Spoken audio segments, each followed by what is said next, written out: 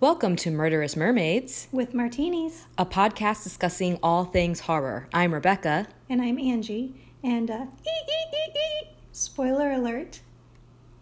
Most of the titles we'll be discussing are relatively well known, but just in case you haven't seen any of the films or television shows that we'll be discussing, we're going to make sure we put the titles in all of our episodes so that you have been forewarned. You have been forewarned. Mwahaha.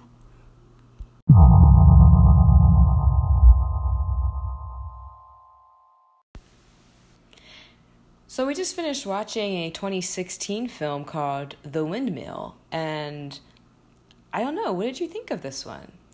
I thought it was fairly well done. There were some open-ended questions, and it's also called the Windmill Massacre in some countries. It was released under that different name. Yeah, I kind of like Windmill Massacre better. Yeah. I think I would have watched it sooner if I had seen that title in my Netflix queue and not just The Windmill.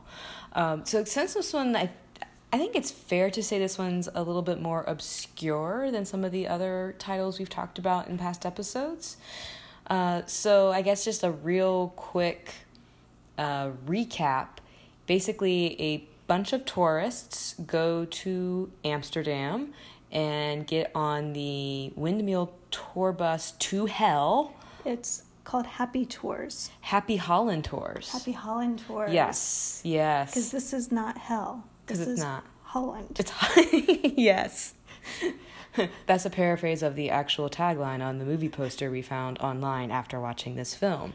So anyway, the tourists get on the Happy Holland tour bus, and basically it turns into a slasher film. So instead of it being a scary cabin in the woods, it's a scary windmill in the woods, and there's a high body count.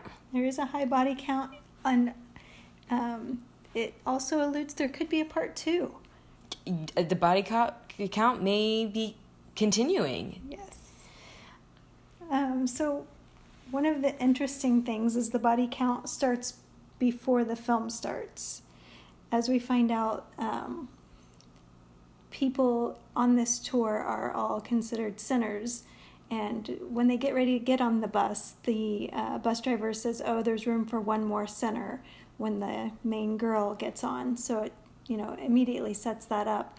But the girl had killed her father, and she hallucinates and sees her father. And the soldier had apparently killed a girl in a brothel the night before. So before this even starts, the body count had started. Yeah, and I mean, I guess the character Jennifer, who is the actress that was on a show called Broadchurch. Did you ever see Broadchurch? I did not see it. She was like the main teenage daughter on that show. It's like a murder mystery, suspense kind of thing. Anyway, I thought the movie positioned her as the protagonist because it's sort of her point of view that we get from the start. And I really thought she was going to be the final girl. I know. It was so close. I'm like, she's bested crazy demon windmill caretaker, because that's part of why it's a creepy haunted windmill. There's a centuries-old windmill operator. I guess Miller is the proper occupational title for him, who apparently may have been guilty of witchcraft and making a deal with the devil. Both, yes. Both. Well, because to practice witchcraft, presumably one has to sign in the devil's book, so I guess it's part and parcel. It was very clear that we understood that. So this 100-year-old demon windmill keeper, it seems like she's bested him, but no. No, hook to the face. Yes. So we don't really know if there are any survivors at all. There's a little bit of ambiguity with one of the potential survivors. So I was a little surprised we didn't have at least one obvious survivor in this. I know having a surviving person, usually singular, is a little bit cliched now, but I also wasn't prepared for everyone to just get it. Yeah, well, the bus driver is some sort of immortal, as we found. He can have his neck cut, arteries spurting, and apparently there's magical flour in this mill. Maybe it's pixie dust. Maybe, but he puts it on his neck, and somehow he's healed and survived to continue to drive the Happy Holland bus tours and continue to bring sinners to this windmill, which has been burnt to the ground but somehow resurrected in the end. Because that's on a gateway to hell, so I guess it's just going to keep sprouting up. It's like a mushroom after a rainstorm. And according to the map, it shouldn't even be there.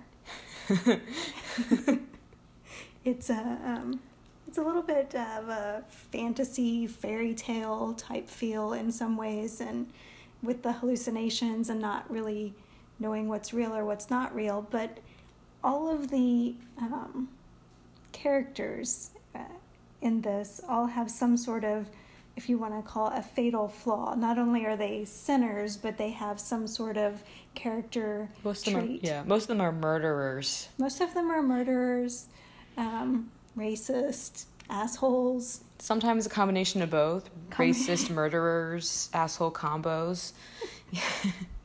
Yeah, except for, so the girl, Jennifer, she is a murderer, but it was an accidental murder for her brother, because she was trying to kill her father, which was not accidental. But they portray it as maybe justified. Yes. Yeah. They make it very clear that he's an abusive father, apparently terribly abusive, and they almost position it as an act of self-defense, that she is committing and she wants to save the brother, and it's just bad timing that the brother ends up burning to death with the father as well.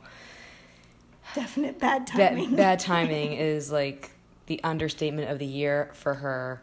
So what I thought was interesting with this one is, I guess, unlike something like, what this reminded me a lot of structurally in some ways was the original Friday the 13th. Just because like the remote countryside location, and some of the camera shots for like the point of view of the killer, and how he's stalking, or she in the original Friday the 13th is stalking the young people, in this case the sinners, for the windmill. And so what I thought was interesting was with this one, instead of it just being maybe indulgent teenagers that are somehow being punished for like partying and premarital sex, the usual cliche for thinking about slasher films, in this one it's almost like a PTSD trigger is part of it, to give like more complicated backstory, and so that there's this extra layer of cruelty where they're forced to hallucinate this, I guess, terrible decision that they've all made at some point in their life that they felt bad about, usually killing some other human being, be it intentional or premeditated. Like, they're all forced to confront that in some way. And so the reason I thought Jennifer was going to survive is because it was very clear that the remorse she felt over her younger brother burning to death, she had a chance to like replay that with saving the little boy who's the hemophiliac, Kurt, because he is positioned as defenseless. He seems younger than his actual age because of his medical condition, and he's stuck in the burning windmill, and instead of being scared, she runs in to save him, pulls him to safety, and then she's not rewarded, even though she's expressed remorse. Yeah, so they set up the world to be that you have to be actually remorseful, and I believe the Japanese actor who the character name escapes me now. Takashi, he says you have to feel like you deserved punishment, and that's how you get out of being killed, so to speak. If you're truly remorseful and feel like you deserve punishment, you're not punished, ironically. So oh, that's a good point, because when she has her, I guess, face-to-face confrontation, Jennifer, with Windmill Demon Man, she feels remorseful of the brother's death, but she's I guess reminded that she, quote unquote, made the right decision with killing the father, and it parallels her attempt to kill the windmill demon. So I guess she's not remorseful in the sense that Takashi explained she needed to express. That was a good catch. Yeah, and none of the other characters express remorse. They're like the Douglas, our I guess Father of the Year. Father, good Lord. The biggest villain of all. Maybe even more so than the demonic windmill keeper. He oh my goodness. Where to start with him? He is he's a hated character. He killed his wife because he couldn't stand fucking hysterical women. Yes, a direct quote, I guess, which he uses to justify complaining about the other women on the tour bus, and in turn justifying why he viciously strangled his wife and kidnapped his son, is that he was fucking sick of hysterical women after being married to one for 15 years. Yes, and I was... He says it so happily, too. I was not necessarily sad when he died. I was sad that his son had to watch it. That was sad. Yes, that was sad. What I thought was interesting, so the demon windmill keeper person, whose name may or may not be Hendrix. I don't know. I feel like the bus driver is not a reliable source when we realize he's not really what he appears to be. So who knows what the background he gave is like valid for the world of the story. The demon guy, he carries what looks like a sickle, which I guess is a sign of harvest, but also associated with sort of like medieval European visual representations of death and the personifications of death as carrying like the sickle. And so most of the victims are killed with the sickle-like tool, but not Douglas, are very much so highlighted villainous personality. He gets decapitated with a rope. And I feel like his death being different than the others matters. Yeah, the nursery rhyme we learned about, Mama had a baby and its head popped off, immediately came to mind because it literally popped off in this film. His head doesn't roll. It definitely pops. And I also felt like it was a nice sort of visual parallel with the way he killed his wife, because he strangled her, and he's in effect strangled to the extreme with the rope around his neck, except for it pops off before, I guess, full strangulation is the cause of death.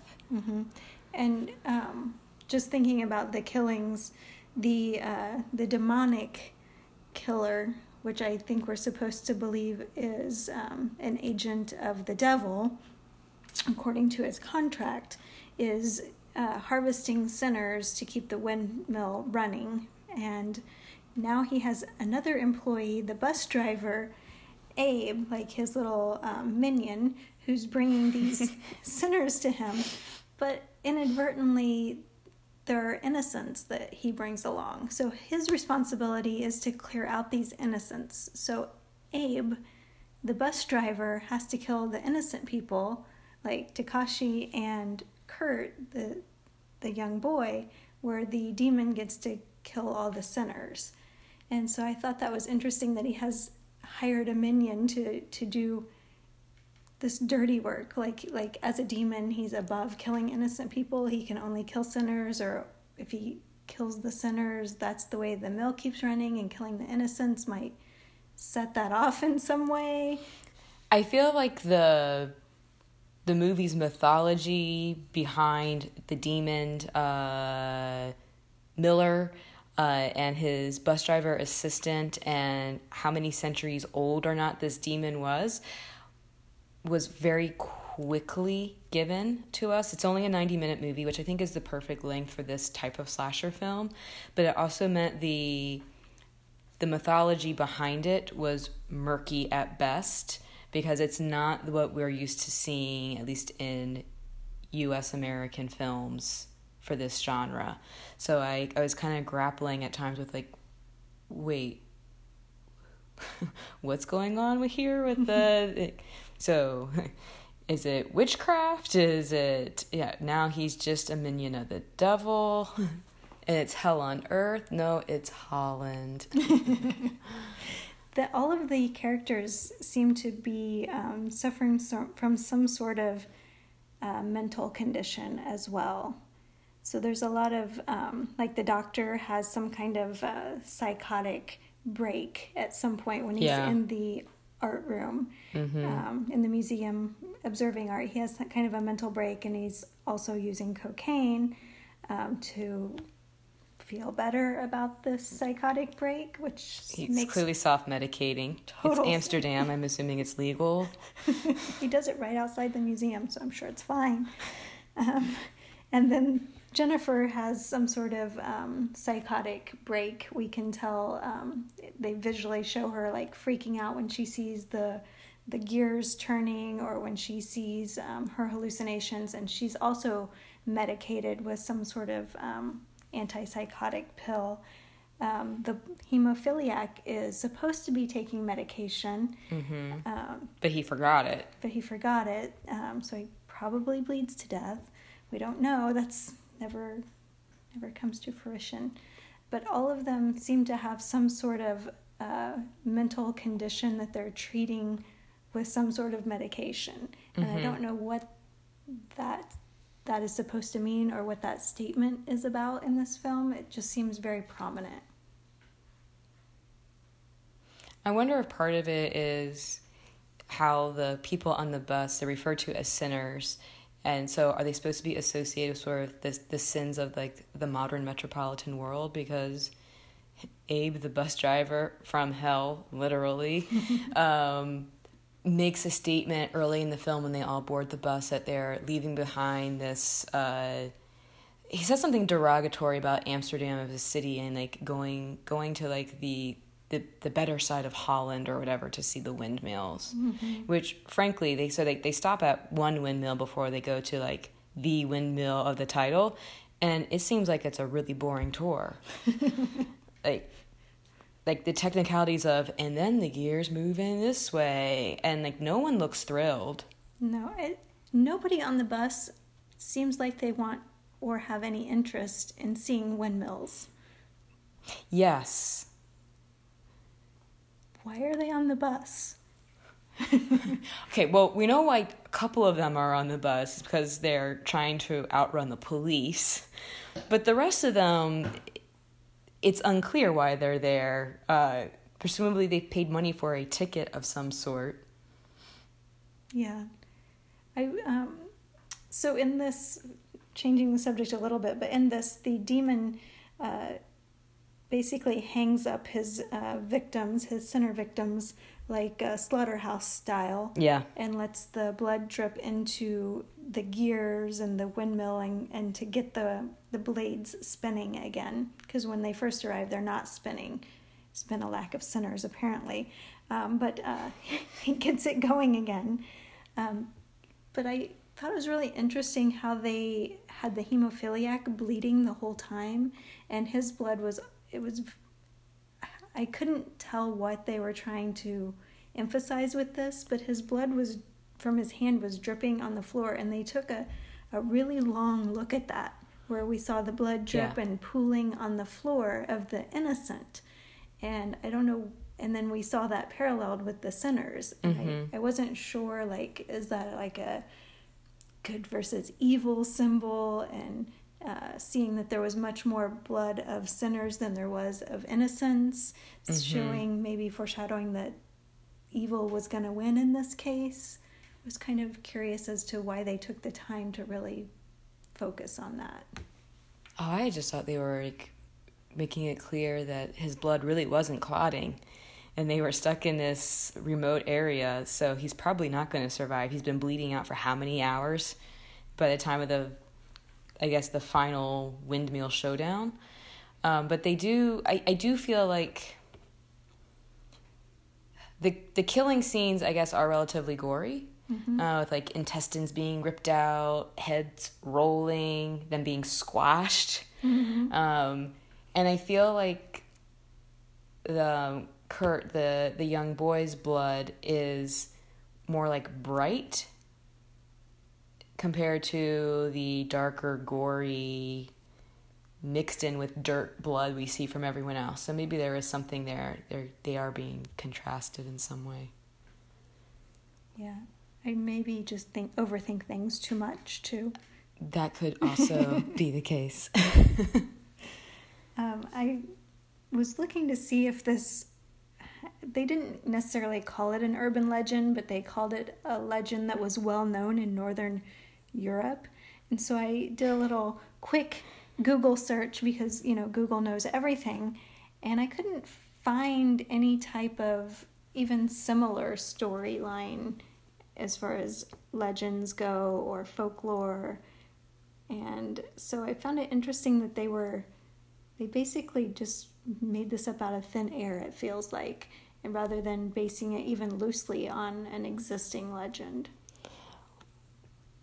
Well, I think why the movie felt a little maybe more fresh in approach to me, and I don't know enough about Dutch folklore to know if there are any stories like that, but it did make me think of, I guess, creepy or scary windmill scenes from other films, mostly Frankenstein and the parody Frankenweenie, where the iconic scene at the end is the showdown at the windmill with the angry mob, and it's set on fire, and that's a kind of, I think, fire windmill scene. They're always deteriorated when we see windmills, it seems like, in horror films or scary moments.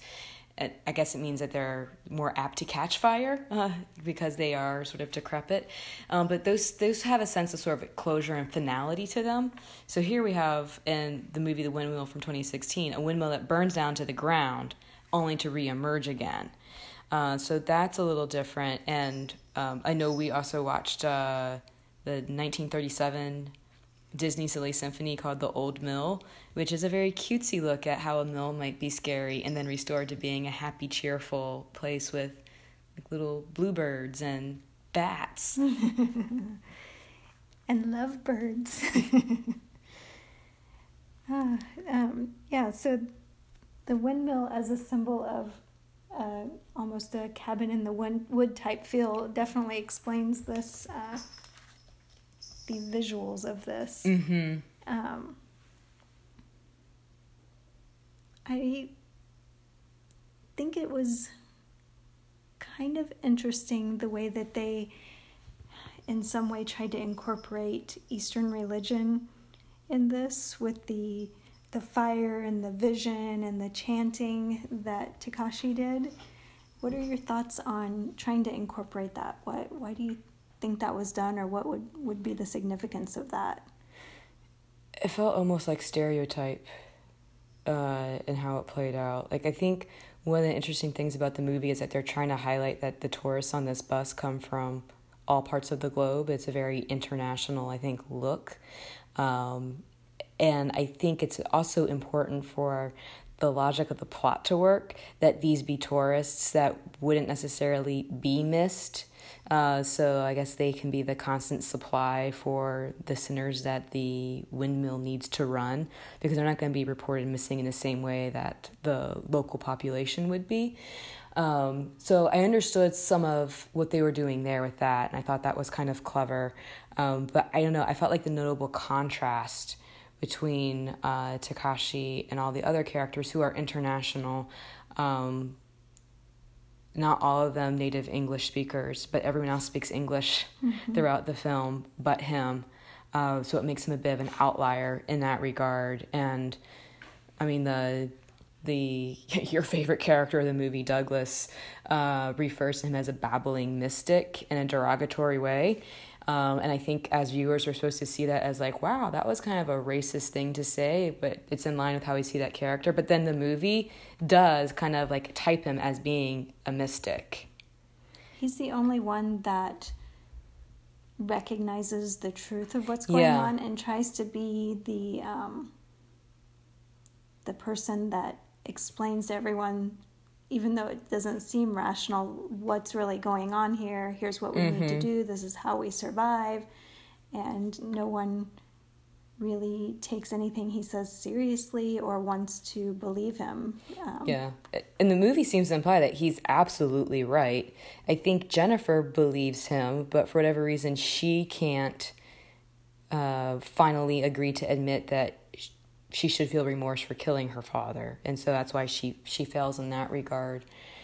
I also feel like of the other murderers on the bus, he's not maybe a murderer in the way that they are, because it seems to imply that he feels remorse and maybe guilt over not taking care of his grandmother, but doesn't seem like he murdered her. Right. It sounds like more like he stopped visiting her or maybe wasn't as actively involved with her care.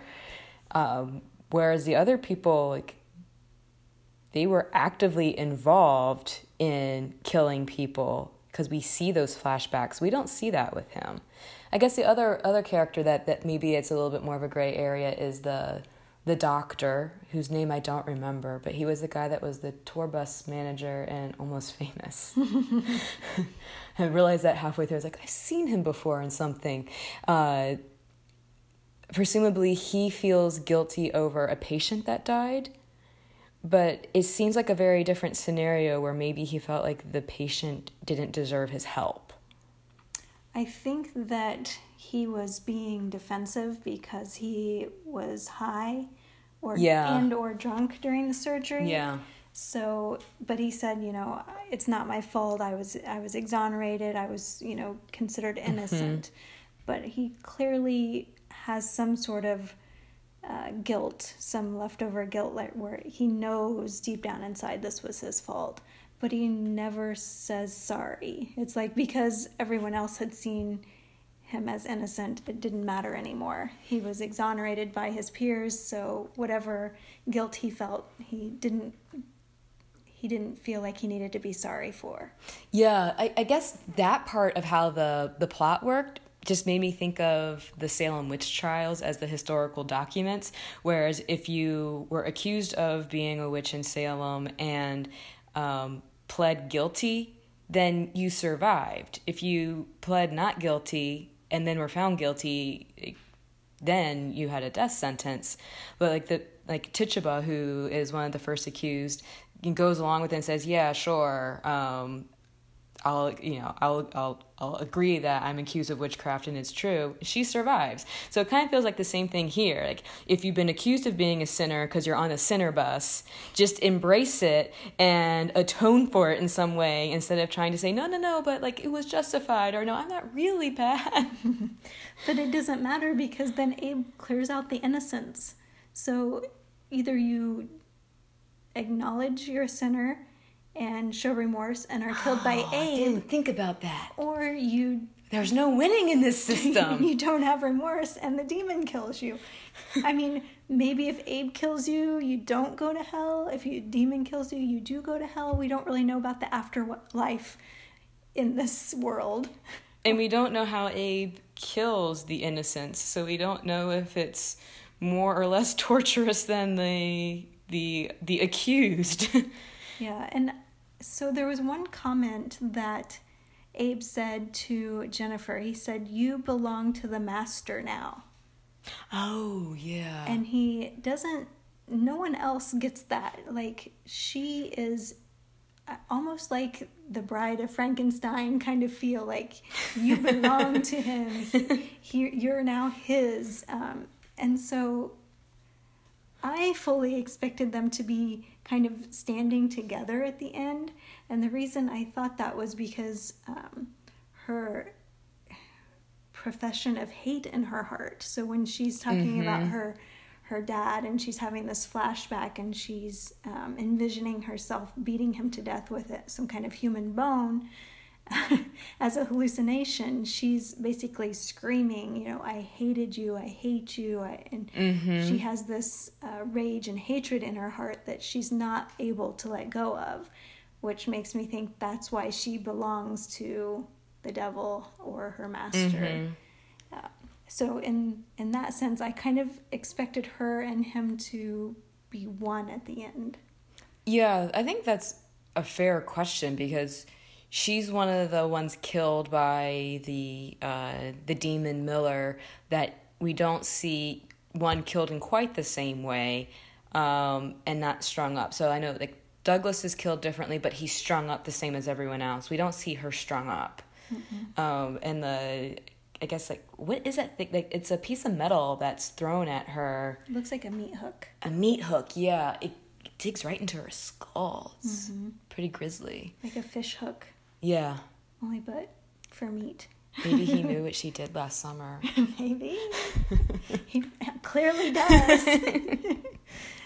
But I just thought it was interesting, and maybe if there were to be a sequel, she will be the new Demon Mill person. Yeah, I like the Bride of Frankenstein comparison. Thanks. I kind of hope there is a sequel to this one because inquiring minds want to know, did Kurt survive? And if he didn't, how did he die? Yeah. And if he did, what became of him? Because his mother is dead, his dad is dead, and he's a hemophiliac with no medication. Wandering through the woods bleeding. Yeah, his odds don't look very good. No, and he's witnessed a lot of death. So he's probably got the PTSD that we talked about. Yeah. Yeah. Well, if he doesn't make it, perhaps if there's a sequel, like his innocent ghost can also haunt part of this area. He's like a guardian. Yes. But overall, I was pleasantly surprised by this one. I went in with low expectations, but it was entertaining, and I think it hit all the right narrative beats and was timed well. I agree. I enjoyed it overall. I had the anticipation of it being so bad that it would be good, but it wasn't horrible. It wasn't even really too campy. It was more of a like a fairy tale type horror. I liked it. Yeah, I agree. We'd recommend it. Recommend.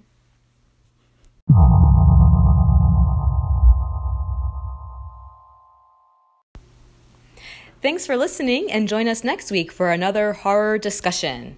And another martini. Sounds good.